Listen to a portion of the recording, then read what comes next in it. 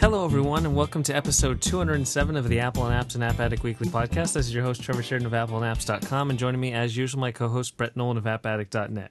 Join us this week as we knock around the double dose of Apple news and speed through the App Store on the hunt for new releases. How you doing today, Brett? I'm doing pretty good. It's like the day before Halloween, and last week we got these two Apple events, sort of, two Apple big things. So lots of Apple news and some good games came out. So it was a good week. Yeah, eventful times. And so we'll start off with the Apple event. This is Apple's last kind of thing of 2016. And we knew it was going to mainly be about the Mac, and that's what it was. And the big release is the new MacBook Pro with Touch Bar. So that function row of keys is in fact an OLED Touch Bar, and it's actually running a version of watchOS, and it essentially lets you have various UI functions based on the current app you're using, and it's all going to be touch-based right within that function key row on the MacBook Pro. Right. Actually, it's multi-touch based. So you can actually have, I think, up to 10 touches simultaneously to do all kinds of stuff on there. So that is like opens up. I mean, they showed a lot of functionality in the presentation, but it just opens it up to like a huge amount of opportunity for developers to take advantage of going forward.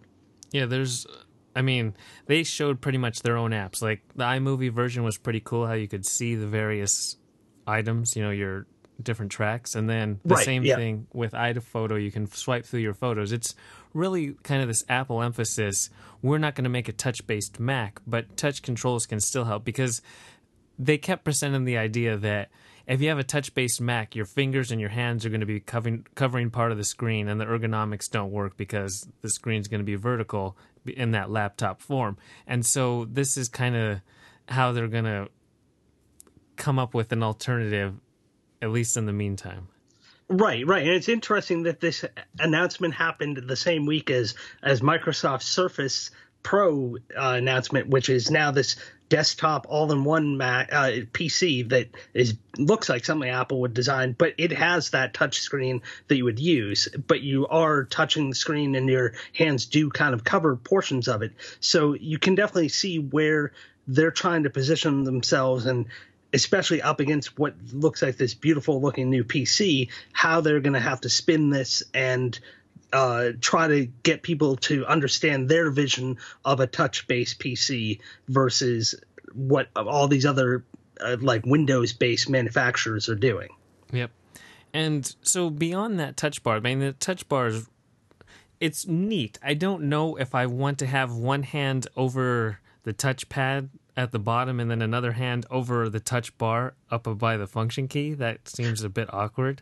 Right. They kept on saying, well, you'll never have to take your hands off the keyboard. But it is awkward because you are traveling the entire distance of the keyboard. If you're down on that touchpad, you now have to basically have one hand covering the entire keyboard to reach up to that new touch bar. So it's still not optimal. It's not like you're not moving your hand away from where it already is. You really have to go up there to use this particular bar. Yeah, I understand replacing that function key row, but the functionality of the touch bar should kind of fit closer to the touchpad where you have you're used to dragging your finger around as the mouse cursor. Right, exactly. Yeah, it seems like it would be awkward to have your hand kind of almost resting on the keyboard to use this touch bar. Yep. And so Touch ID is also built into that touch bar, so you can now unlock your Mac using just your fingerprint. And then, like I said, all those function keys are going to be there by default, and it's only going to be replaced as you use these different apps, and they have different functionality built into that touch bar. Otherwise, there's just going to be digital versions of those familiar buttons. Right, yeah, so it'll be context sensitive, so it'll adjust based on what you're using, but then you also do have the ability to try to customize it and put on things that you might use more often that you want up at that top to quickly access things within that touch bar. Yeah, like Mail was pretty neat how it had that autocorrect keyboard from iOS, but I don't know if I'm going to go up and do it. Like with iOS, you're typing, and it seems like your thumb doesn't have to travel that far to tap on one of those autocorrect suggestions. I was thinking the exact same thing when they were showing it. I'm like, that would be nice to have that. But again, like you're moving so far away from where you might be typing, and you're no longer – it's one thing like on the phone, you're looking at the same screen, where now this is you have to bring your eyes down to this other screen to do it and take it away from the screen where you might happen to be already typing, especially if you're a touch typer and you don't need to look at the keyboard. Your eyes aren't going to be there to look at the suggestions. They're going to be up on the screen. Yep. And so beyond actual touch bar, the device itself is now 3 pounds. The previous generation MacBook Pro was 3.5 pounds, and that's for the 13-inch model. The 15-inch model is 14 pounds. And then the 4 pounds. Not 14. 4 pounds. I'm looking at the millimeter measurements, but you're right. 14 pound wouldn't be a benefit. No, that would be an albatross to carry around. And so the 15-inch is 4 pounds, and then that 14.9 millimeter, it's actually thinner than the MacBook Air, which is pretty nice to have that Pro model into the former size of the MacBook Air, because I have a 2011 MacBook Air, and one of the reasons is because of that portability. And so it's nice that the MacBook Pro got fit into that size or that form factor. Yeah, that is nice. It's nice to have that, especially with I complain about them making the phone thinner and thinner, but that's not that heavy to begin with and carry around, where it is nice if you have a laptop that you have to carry around all the time with you, to have that as light as possible and as thin as possible, just so it's not so bulky in a bag carrying it around. You can toss it in other bags that you might happen to have. You don't always have to have a laptop bag. And so just having that thinner is a huge convenience. Yep. And, I mean, Apple kind of updated the device in numerous ways. They improved the speakers. They made the screen 67% brighter with improved contrast ratio. The write speeds of flash storage are improved 100%. The graphics are improved. And then there is the same up to 10 hours battery life. But with all the changes, Apple also changed one other feature, and that's the price. And so last year, the 2015 MacBook Pro in 13 inches started at $1299. Now, if you get this new MacBook Pro, it starts at $1499. And that's without the Touch Bar. If you want the Touch Bar version, it's $1799. So the main reason Apple's charging you $200 off the bat because they're bumping the storage from 128 to 256 gigabytes as the default lowest storage option. So if you only need 128 gigabytes, too bad, you got to pay $200 more. And then that Touch Bar is a $300 increase. So you can get the regular function key version of this 3-pound, 13-inch thinner MacBook Pro, but it doesn't have the Touch Bar. You got to need to spend $300 to get up to $1799. Right. The pricing was a pretty big shock, seeing as every time we've seen upgrades to the iPhones and they've upgraded the storage, it always comes in back right at the same price every year. And it's kind of confusing why Apple would really jack up the price like this, especially where people have been waiting for this for so long. I guess maybe they think because people have been waiting, they're just going to shell out whatever it costs. But it just doesn't make any sense to have it that much more expensive for the technology that you're introducing. I mean, it's not maybe the $200 increase, but not the $500 increase seems kind of high right off the bat. It pushed me away. Going into the event, I was planning on getting the new MacBook Pro. I figured it might be more than that $1299. I was hoping $1299 just because they've had that $1299 entry-level price on the MacBook Pro for I don't know how many years. It seems every year it's $1299 as that entry level. And now to get rid of that and start your entry level at $1499, it then sets you up to just tack on a few more hundred to get the actual Touch Bar. Right. And even that $1499, you know that you're giving something up. It's, to me, that's not even the intro level at that point. You're kind of below the intro level if you want the latest technology. Yeah. And so, one other thing we should mention is, on this new MacBook, they eliminated all kinds of ports. So you basically have nothing but USB-C ports. So that means that new iPhone 7 that you just bought, you can't even directly plug it in and sync it on your new MacBook without using a dongle or an adapter of some sort, because all there are these USB-C ports. And so for it means like any of the ports you can use for power and any of the ports you can use for anything else that you want, but you need the correct dongle to convert them into the proper USB 3, USB 2, whatever other type of device you're going to use. So it's now you're going to have to carry around all these extra peripherals just to be able to connect your stuff to it. I think there was actually a headphone jack, so at least I didn't dump that. But I don't know, the fact that you can't even have your existing Apple devices connect directly to this without using a dongle is kind of confusing when they want you to go ahead and just enter the ecosystem and everything works together seamlessly. Yeah, I mean, most stuff that I have is USB 2. Just the microphone I'm using for this podcast, it's USB 2. So now you need an adapter just to do something that you've been doing for a long time. Right. Yeah. And I mean, I understand that they want to try to make it thinner and they're using these ports, but they got to have some other way. Like immediately, if I bought this, what I would be doing is buying a magnetic USB-C cord, which they do make, and I think it's like $40, to have basically my MagSafe power charging, because that was the most incredible invention ever. I love it ever since I've been using it on my MacBook, and I will never want to use a power cable that you have to plug directly in and risk someone pulling it out or it pulling your laptop to the floor. It saved me several times of that getting automatically disconnected when someone runs by me or someone's pulling on a cord and they're not pulling my computer off the table.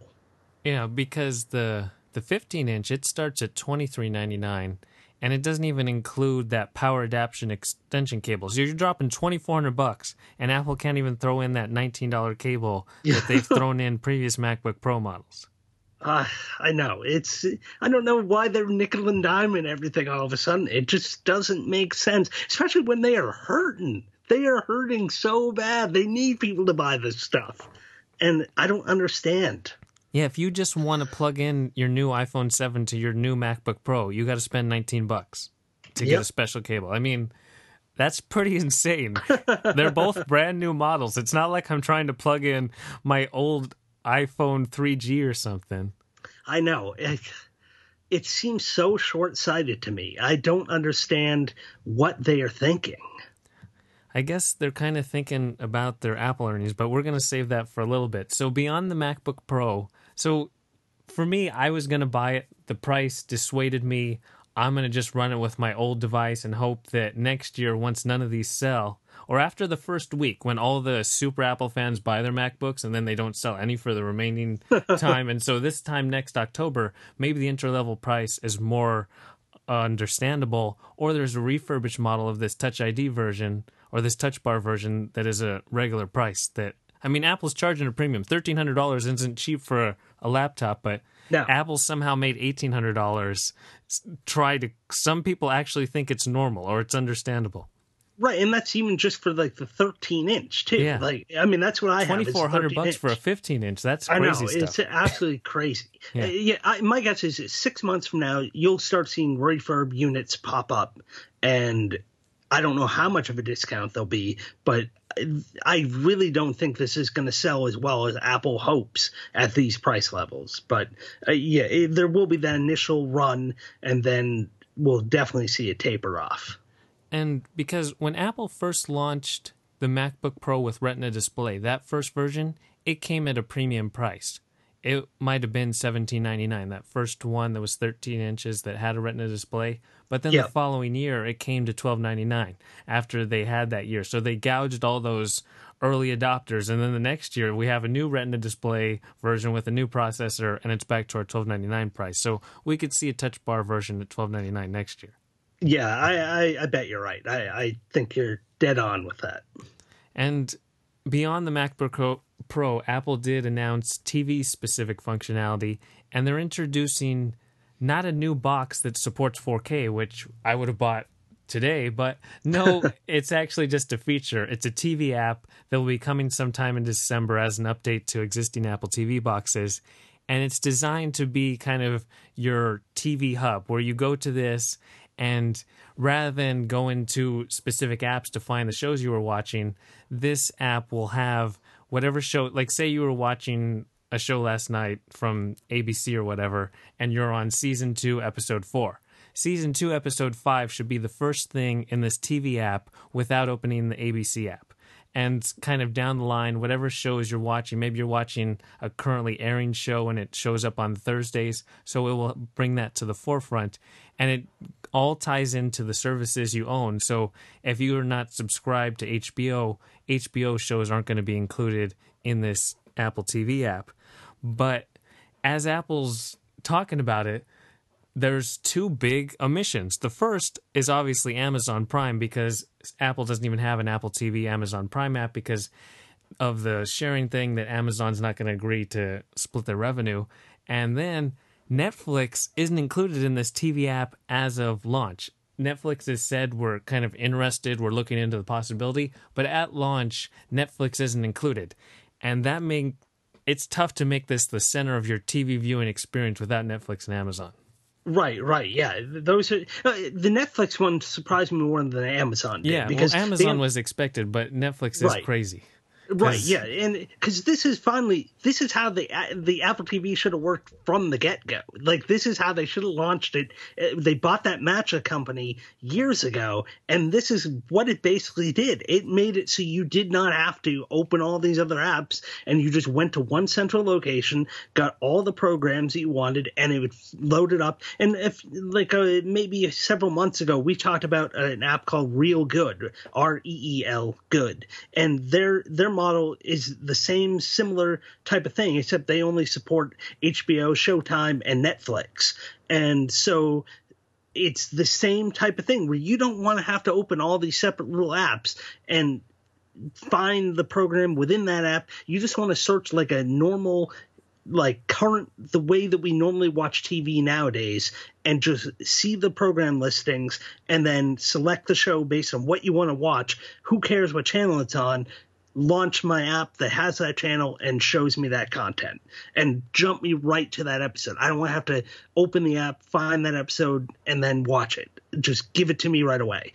And so finally this is working. Those 2 huge omissions are really annoying. It's like you said, if this is supposed to be your center of how you watch TV, it's not going to work if you can't put Netflix in there, and hopefully they'll finally come up with a deal for Amazon and put that in there. This is why I use my TiVo for watching all my content, because it is so much easier. It has Amazon, it has Netflix, it has all my channels, and I can do this the same exact way where I can just go to the episode I want. I can set up wish lists for all these shows, know when a new streaming episode comes. And if Apple's really going to be successful, they have to get every major like TV program app on board. They can't have huge omissions like Netflix. And so it'll be curious to see how much people use it, but without Netflix, you're right. It's gonna be tough. Yeah, because I mean, when I was actually doing the intro, I was thinking of examples, and I'm gonna say Stranger Things, or I'm gonna say Luke Cage, and it's like, nope, that's not gonna show up in this TV app. Yep.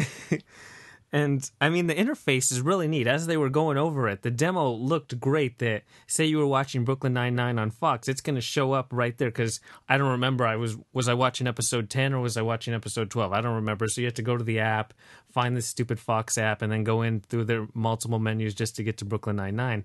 I just want to start playing it. So that's really neat. But on the flip side, we got to have the full package, or the neatness kind of wears off. Right. And what the one curious thing is, they did try to allude like they had live TV on this, but really there's only limited apps that support live TV. And so their big example during the demo was CBS. Well, that's a subscription service if you want live CBS through their CBS streaming thing. It's not. They kind of made it look like they have live TV and you can watch your networks live, but it's really not the case.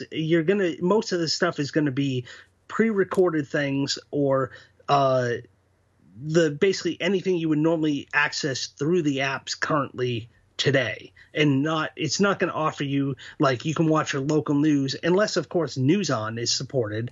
Then maybe you'll be able to say, I want to watch my local news right now, and then it'll pop up. And I don't know exactly how that'll work, but it did have Siri integration to help you quickly navigate things without having to go through even their really good-looking UI that they do have. Yeah, so Siri Live Sports is going to be part of this update. So their example was ESPN, but with Watch ESPN, you need to be subscribed to a service that includes ESPN, or there's no value. So if you don't have ESPN, like this isn't that cord cutter kind of thing where you can just subscribe to ESPN. You need to have a subscription to ESPN. But then once you do, you could say, put on whatever, the baseball game tonight, or like their example was watch Louisville football, and it would put it on. You wouldn't have to go to the Watch ESPN app. Right. But then if apps aren't updated, so for my local area, the Lakers are on Spectrum Sportsnet. Spectrum Sportsnet app, I don't think it's going to be updated to support Siri Live Sports, so I can't just say put on the Laker game and it's going to put it on. Right. And so that's kind of the problem when you have all these separate apps and you need all these separate updates to the individual apps, even if the OS has this core functionality.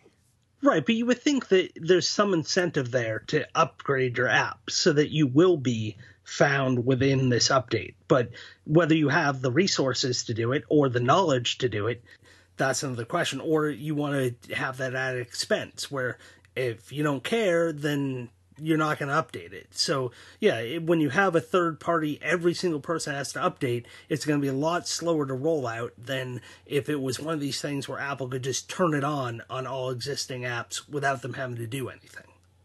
Yep.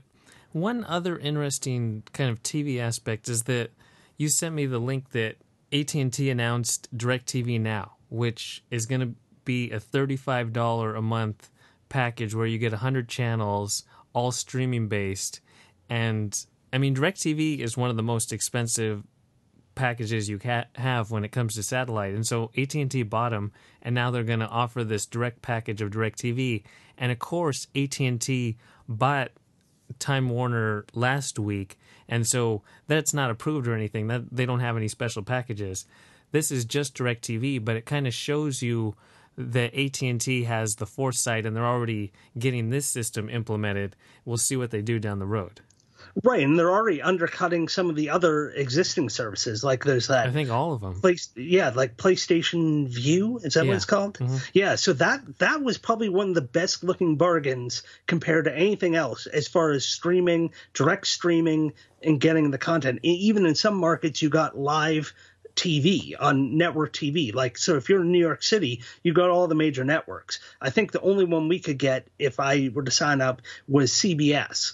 But otherwise, like, that was the best deal going until it sounds like this DirecTV thing through AT&T is going to be even cheaper and offer all the same channels, if not more channels. Yeah, they're going to offer the most channels for the price, 100 channels for $35, because Sling TV, I think they only offer 40 channels and it's like $25. Okay, yeah. And PlayStation View is around the same thing.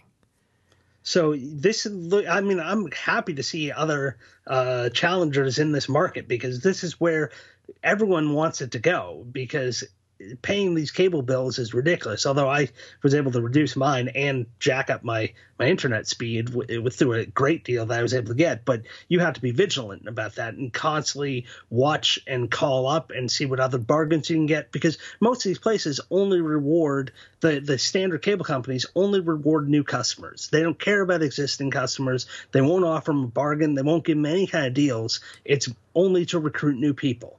So if you need these challengers to come in to have competition, so that it forces the cable companies to actually do something and try and do something to retain their customer base, rather than, I mean, the best deal is when you have Verizon and, say, Comcast, which is what I have in my area, in the same marketplace, because then you can keep on quitting one, join the other, and keep on getting those new customer deals. Where if you're stuck in a one cable company market, then you need these online streaming services to really kind of force the hand of the old model Comcast and those companies, and have other choices out there. And to see these new streaming services like this DirecTV one coming in is just great news for everybody. Yep, exactly.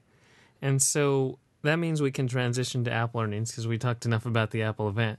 And kind of when we were talking about that $17.99 or $23.99 price, it might be based on Apple's earnings. And instead of trying to drive growth by getting new people, it's to take in more money from the people they already have into their system. And so, yeah, let's let our existing customer base pay for our losses. Yeah, so that's why I decided I'm not going to be Apple's own personal bailout, but some people might. And so for Apple's Q4 2016, because their quarterly year runs from September to September, they earned $46.9 billion in revenue and $9 billion in profit. That's down from Q4 of 2015, where they saw $51.1 billion in revenue and profits of $11.1 billion. So they're definitely on the decline. This is the third straight quarter they have declined, but they're still making $9 billion in profit. I don't think my decision not to drop another $1,800 in computers is going to impact them, but I guess over long term, if they keep going down where 11 billion is 9 billion, that 9 billion is 7 billion, that could start to add up. And part of that is that the gross margin was 38%, and that's what Apple actually is earning, not just selling. Like if they sell a computer for $1,800, they're not making $1,800. So that 38%, they want to increase that number, and part of the way to do that is to charge $1,800 for a computer that you used to charge $1,300 for. Right, exactly. Well, I think those margins got to be even higher on that. But so, like, we should reiterate that this does not include like iPhone 7 sales.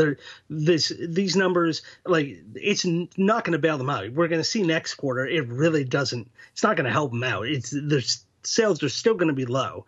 But one interesting thing that I had read was, I think it's some really large percentage. I want to say it's like over 40 something percent of the existing phones out there next year, when the iPhone 8 or 10 or whatever they decide to call it comes out, are going to be 2 years old or older. And so they're really kind of, the iPhone 7 was just kind of like, we need an upgrade. We need to move forward. Next year is really going to be the big make or break for Apple as far as the phone goes, because that's when you have all of this huge percentage of people ready to upgrade, willing to upgrade. Do you have something that is worthwhile upgrading? And I think that we're not going to see any better numbers from them until this hopefully miracle working iPhone next gen comes out. And then finally we're going to see an uptick in iPhone. And I don't think we're going to see anything until that point. I'm afraid of that next iPhone just because of this new MacBook Pro. There might be a super awesome new iPhone next year. But do they raise the price? Or is there a new tier? We have an iPhone 8. It's pretty much like the iPhone 7. Then there's the iPhone 8 Plus. And now we have the iPhone X. It's our 10-year anniversary. It's super awesome. But instead of that $199 entry price, maybe it's $599 now. And, that's with contract. We're talking the phone starts at $650. So maybe this phone's $1,000 just because it's super awesome and it's our best phone ever. And so now you start splitting it into these multiple tiers. It has a touch bar on the back of the phone that you can do magical finger stuff with. I don't care. But it's really scary that they made a point that it's the 25th year anniversary of our Mac, and here's this super awesome Mac that's at this new tier, this new price point that is a big, huge leap. They could do the same exact thing with the phone, and that's a slippery slope just because with the phone sales, since the first phone till now, no matter who you are, you're getting the same phone. The Apple Watch, you can be getting the $300 Apple Watch or the $10,000 Apple Watch. You have the phone. If I spend $200 on the phone and you spend $200 on the phone, that's the choice. You can get more storage, but I have the same phone as you do. To distinguish the phones could really hurt Apple long term. Okay, now you have me worried. I was all excited for this next phone. Now I'm a little nervous. Yeah, and so, I mean, that's kind of... before the new MacBook Pro, I didn't really think Apple was going to make a big deal of it being the 10-year anniversary, and certainly wouldn't have some new awesome super thin phone that's all glass. But now a different tier for a different phone just seems like the path that Tim Cook is leading Apple on right now. But I think it's way too dangerous for them to do something like that. Especially, they have to see that their sales are dropping like crazy. And they have to change the way they're doing business if they want that to improve. Making a much more expensive phone is not going to help. It's only going to drive people away. The one kind of bright point you could find is that Apple's guidance for Q1 of 2017 is 76 to 78 billion. And if they come in like they came in for this guidance, because the guidance I think was 46 to 48, and they came in, no, it was 45 to 47. They came at 46.9. So if they come up that upper end of the guidance, they'll actually grow from Q1 of 2016. Right. And I think they're banking on the Macs doing well and the phone doing well. And I really don't know how truthful that's going to be, because the phone isn't that much of an upgrade and the Macs are really expensive. Yeah. So I don't know. The iPad's still not doing anything. Yeah, the iPad hasn't changed. It's not like they introduced new Apple TV hardware, so that's staying the same. I don't know that you're going to sell Watch more. Apple Watch Watch 2 is is not some super big thing. No. Do they expect this Nike one? I mean, we had no news as far as the update on the AirPods, when those are coming. Maybe that's going to be in that quarter. I don't know. And they're hoping that's going to be huge. And so in terms of specific sales numbers, Apple sold 45.5 million iPhones compared to 48 million. The iPad was at 9.3 million compared to 9.9 million. And the Mac sold 4.9 million compared to 5.7. So all three of those lines less in Q4 2016 than in Q4 2015. Right. It was a slight increase, though, on the iPhone sales between last quarter and this quarter, though. They had... Well, that's always like that. Right. Yeah. And so one other thing is Apple sold 231.2 million iPhones in 2015, combining all 4 quarters together. This year, they sold 211.8 million. So those 3 consecutive declining quarters resulted in a total of 20 million less iPhones sold this year than last year. Yep. And that adds up. Yeah, I mean, I didn't upgrade this year. Well, actually, this one had my iPhone 7 purchase, but still, I think with these incremental upgrades, there's just not the incentive to upgrade. The only thing that seems to really go bad after 2 years on these phones is the battery. And if you can ride out a bad battery or a not as powerful battery and get a case, then you can get more than 2 years out of these phones. Yeah. And so that's Apple earnings. Their event kind of feels like a response to their earnings, because the earnings were on Tuesday. The event wasn't until Thursday. And it could be a slippery slope for Apple if they start trying, to get more money from the people they have rather than to get more people.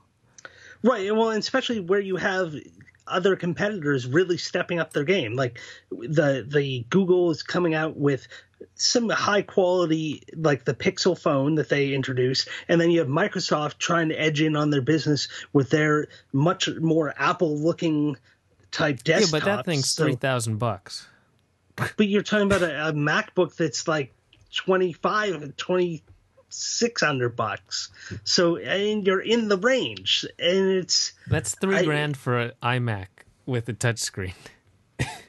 Yeah, but still, like, it's still potential competition that is finally stepping in, and who knows? I mean, Microsoft could reduce the price of the thing, but it's still higher quality competition than they've ever had before. Like, I think this is the closest companies are actually getting to Apple quality products in other spaces. Yeah, definitely agree with that. And so I think they should respond more to that idea than to kind of put themselves away. Because after the event, Phil Schiller was like, we design based on our customers, not based on price or something stupid like that. And I was like, well, some of your customers actually care about price. You know, we don't have infinite funds. Yes, we're not going to just drop whatever money you ask for. Yeah, and then the thing is, it's not about it being affordable or not. It's just the principle of it. You charged $1,300 last year. Now you're charging $500 more, and I still don't see why. That's right. The thing. It's the principle of it. It's not the money. Enough change there, or what? I mean, there's change, but you don't see that there's that much worth of change in the upgrade. Yep. And so that's pretty much the Apple news. There was a lot, I know. And so that means we can finally transition to new games. And the first game, well, this week of games isn't as big just because there was the Apple events, and then Apple also has all this kind of featuring for Halloween, so the new releases are pushed down on that App Store page. But there are still some new apps, and the first one's Pinout. It comes from Mediocre. They made Smash Hit as well as... Does Not Commute. Does Not Commute. I was just going to call it that crazy driving game, so thank you. And so with Pinout, it kind of is like Smash Hit. It takes that formula where you have that endless setup and then you can unlock checkpoints. But now it's a pinball game. So you're flipping the ball upwards and trying to get to each new section. So you need to hit it up to ramps, and that will get you to a new set of flippers. And then you're going to keep doing that for as long as you can. You start out with 60 seconds, and then the time... You can earn more time. There's these little pickups along certain ramps, so you want specific shots. But, I mean, that's kind of the main idea. It's this endless form of pinball, but with a timer. So it's not kind of go as long as you can without losing a certain number of balls. It's doing it with a race against the clock.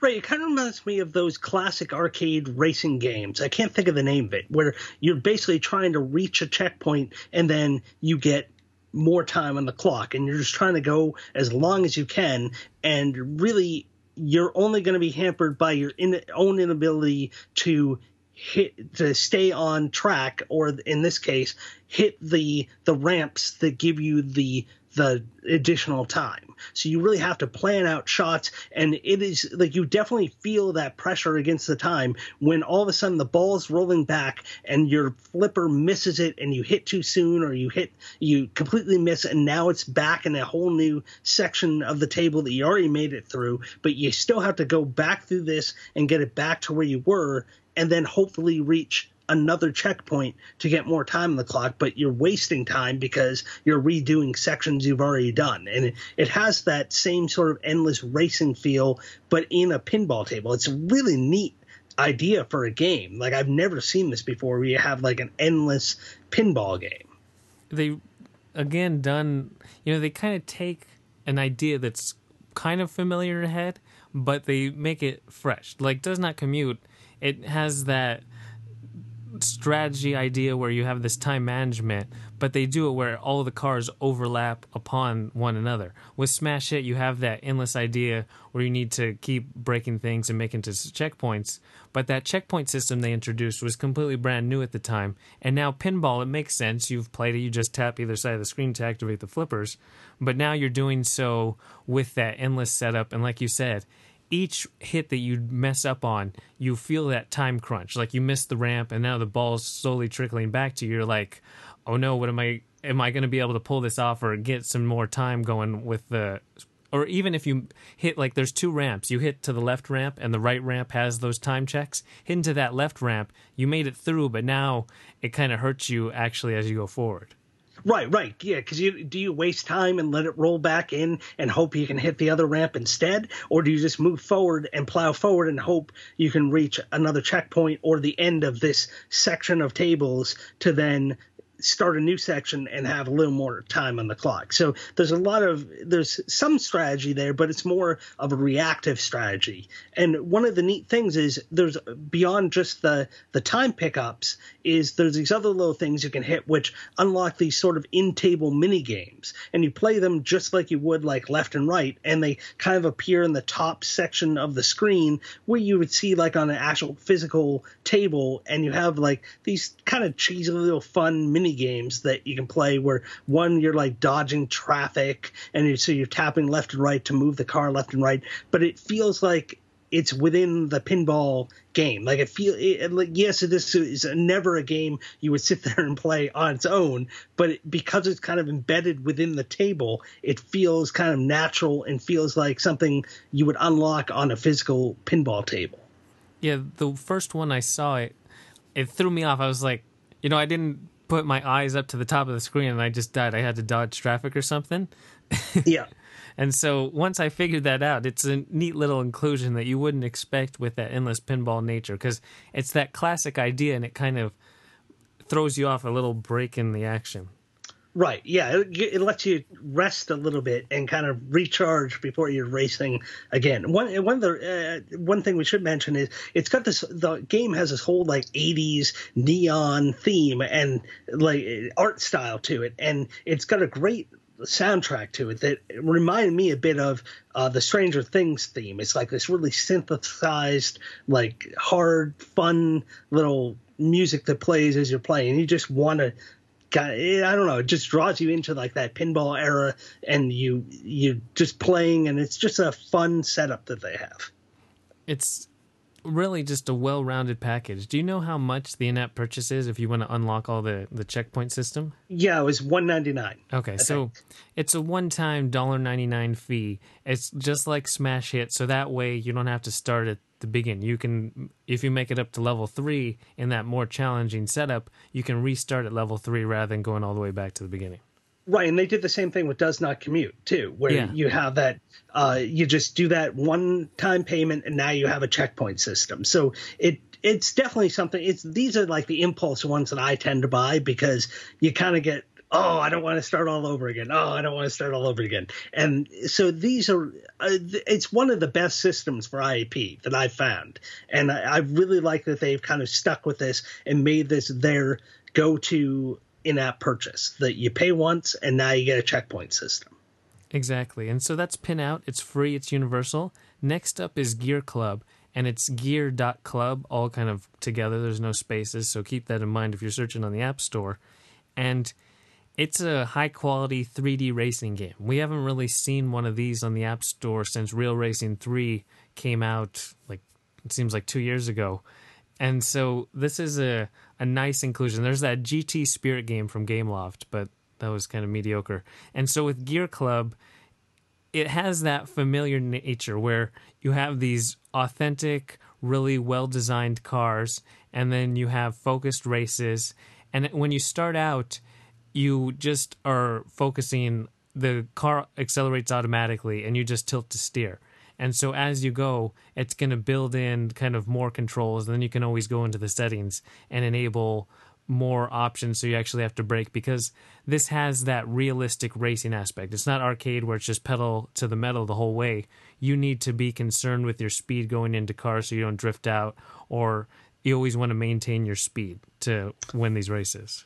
Right, and you also want to make sure that you're not hitting other cars, because you'll get damage, and you eventually have to repair your car if you want to use that car again, because you'll see at the end of each race it shows you how much damage you took. And you get damage not only by hitting other cars, but also kind of going off the road and going into rough areas. One of the things I thought was nice about it is the way they show you can toggle it off if you don't want it, but they show you the optimal path that you want to take on any race. So if you can kind of follow these arrows, and it shows you different colors, so you know when you're going to want to slow down, where you're going to want to position your car on the road, and then if you're going to want to be speeding up, if you're going to be slowing down, if you're going to want to be braking in order to make those turns. And it really helps you kind of learn the feel of the car, and because the different cars will handle differently as you unlock them, and it just kind of gets you used to driving the certain vehicles and knowing how you should be going around these turns,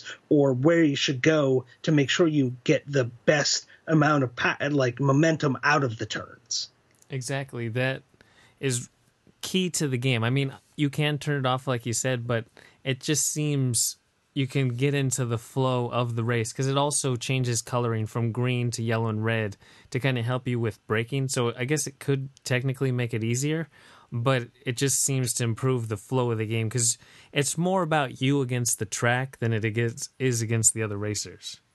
Yeah. Now, the one thing I did notice, and maybe I just haven't hit enough challenging races yet.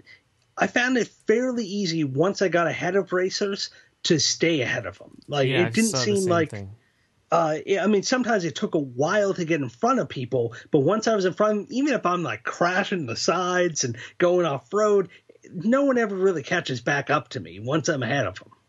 Yeah, and that kind of discourages you. Right. Especially because this is a racing game. Like, the game is beautifully designed, and then it handles really well. But the actual racing gameplay is kind of where it stumbles, because it's not super engaging. You're not going, you get up to first, and then you're dropped to third. One mistake, and you're down to fifth, and you got to catch your way back up. It never feels like that. Right. It never feels like you really have a challenge after you've passed everyone. Yeah. And I mean, like you said, the graphics are amazing. I haven't tried this on the Apple TV yet, but I think they have a separate version of the app for the Apple TV, which is also free.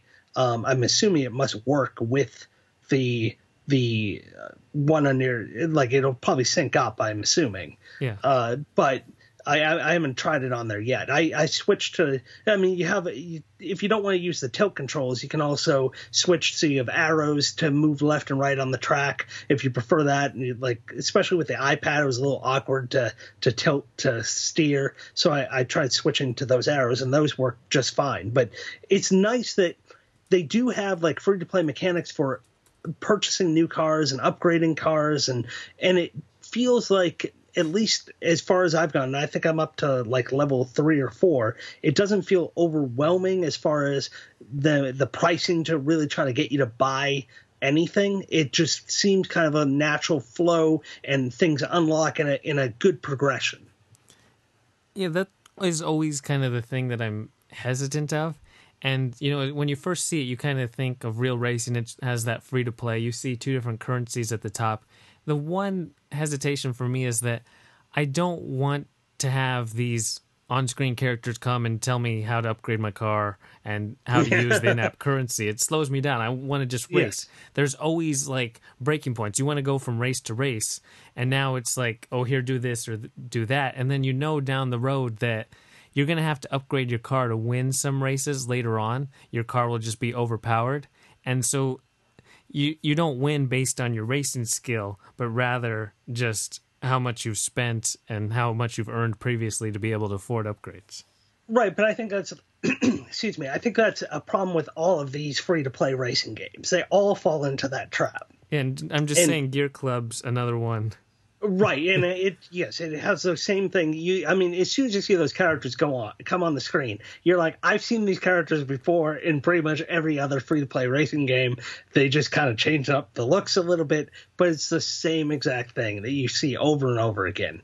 And so, yeah, it is kind of annoying. I do like their I like their big like overview map that they have. Like, it's a gorgeous map that you kind of float through to choose like the next racing location and the next race you want to go to, and you can customize your garage and add new segments to the garage where now you can tune your car a little better or do something with the tires, and then you have to add spots to be able to hold more cars. So I mean, it has all of these things where it's going to be a progression that you have to purchase things and purchase upgrades.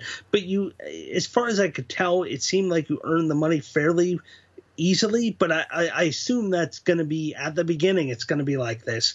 But as you get deeper in, it probably will slow down, as most of these games do. And it's going to be a little more grindy the further you get in. Yeah, and so that's Gear Club. It's free. It's universal. And then we've talked about the Lifeline series before. There's a new version out. It's called Lifeline Flatline. And this is more of a horror sci-fi version to kind of fit in with that Halloween idea. And so it starts where this girl named Wynn wakes up on a hospital bed. She's strapped to it. She has a horrible headache. And it turns out that she's on this kind of abandoned like ship kind of idea. And there's some heavy breathing thing chasing her. And you need to just help her along the way. And so they keep improving upon the formula. Now they've gotten it to the point that they let you choose if the notifications come grouped together, kind of built for the Apple Watch, so you have multiple things you can read together. Or you can have them pop up individually if you're just going to play on your iPhone or iPad. So that's a nice choice. And then they've introduced this new pulse meter. So you can see the character's pulse rate at the top of the screen. So you see how your decisions directly impact how they're feeling. Like you can help calm them down, or you can choose something that's going to scare them. Or, of course, you're going to be leading them down dark hallways with something chasing them, and their pulse rate's automatically going to increase because of that. Now, they do something with that pulse rate? Like, does that guide certain actions for the character, or is it just you get to see how they're reacting? You get to see how they're reacting. So if their pulse rate's over 100, you know you better calm them down soon. But is it possible like they're gonna have a heart attack or something if it gets too high? Or I don't know. I haven't played that far. Your character died from heart attack. No, I haven't got that far. They were scared to death. Yes. Literally. And so a few of these games have been written by one particular author. This one's written by a different author. I haven't read any of the Lifeline versions by him, but it has a very similar feel where the text is broken up to single line chunks. It's not like you're going to be reading paragraphs at a time, so you can't get into how well the author is actually writing and describing everything. But it has a similar feel to all the other Lifeline games. Okay, yeah. So where would you rank this in the pantheon of Lifeline games? Well, I still think the original is probably the best. Okay. Whiteout wasn't that good. The third one was definitely better than the second one, but I would say this is kind of right with that third one. Okay. Because Lifeline 3 had a similar sci-fi idea. You're trapped on a ship. This one is more kind of not depressing, but you seem like you're in more of a dire situation. Okay. So you care more. Yeah. And so that's going to be Lifeline Flatline. It's $2.99 and it's universal. Okay, and then one last one I wanted to talk about is, because I love these Glitch Games, this company that puts out these great point-and-click adventure games, and they just launched a new one, and this one's called The Forgotten Room. And this is a creepy, like, I love when they get creepy, because they're good at creepy. And this one kind of follows this paranormal investigator. He's been hired by this woman whose daughter, 10-year-old girl, kind of went missing. They were living in this house, and she went missing, and then all of a sudden they discover some similarities with another event that happened with this house. And so he goes to the house to stay in the house and see if he can figure out what's going on. And he's there a couple of days, nothing really happens. And then all of a sudden, like on his last night there, he is there, and all of a sudden creepy stuff starts happening, and he starts investigating. He finds clues, and so you're finding objects, you're using them to unlock other areas, you solve your typical like point and click adventure stuff where you're solving puzzles. But this one, if you have headphones in, there's like creepy things that happen. Like one point you would go to sleep and all of a sudden in the middle of the night a door slams, and then like another door to this cabin in front of you starts creaking open, and then all of a sudden you flip on your light and there's no one there, but still you heard all this. And so it's a really creepy, like difficult adventure game. Like I'm getting legitimately stuck in places, and it's the type of thing where I have to walk away, and then your mind kind of like figures things out as you're like not in the game, and you're like, oh, I bet that's that, and then you jump back in and then you try this thing you thought about.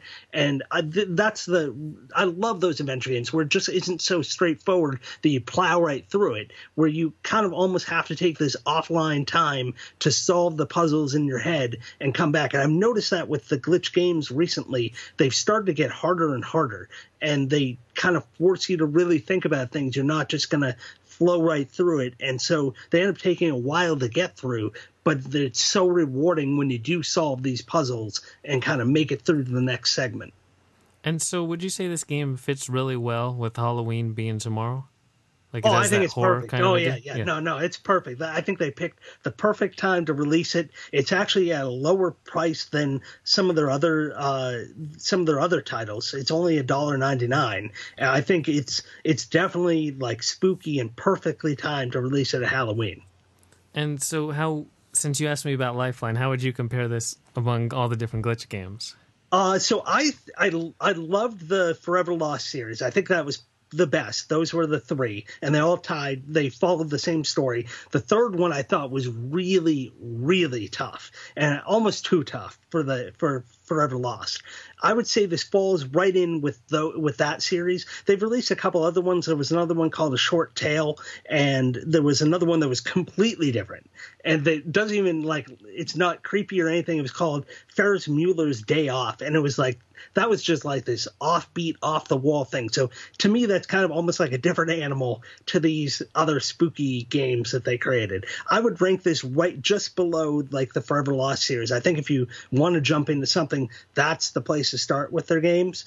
But otherwise, this is an inexpensive next leap to take. And if you like spooky, and you like adventure games, this is a great inexpensive title that will definitely provide a challenge. Sounds good. So again, that's The Forgotten Room. It's $1.99. It's Universal. And I think that's everything for a really busy and long episode 207. Yes, that's all I got. To everyone listening, we hope you enjoyed, and we'll talk to you next time. Talk to you later.